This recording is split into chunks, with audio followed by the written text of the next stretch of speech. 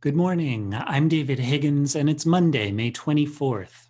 This is CQ Roll Call's morning audio briefing, and here are three things you need to know to start your day.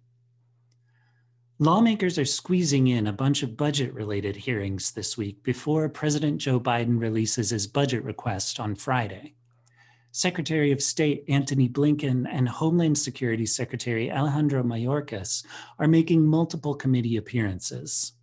Defense, commerce, and Treasury leaders are also testifying. Next, the Senate is starting its week by resuming debate on a research and development bill that's grown into a larger anti-China measure. Senators are also taking a procedural vote tonight on the nomination of Chiquita Brooks LaSure to lead CMS. She's expected to be confirmed with some Republican support.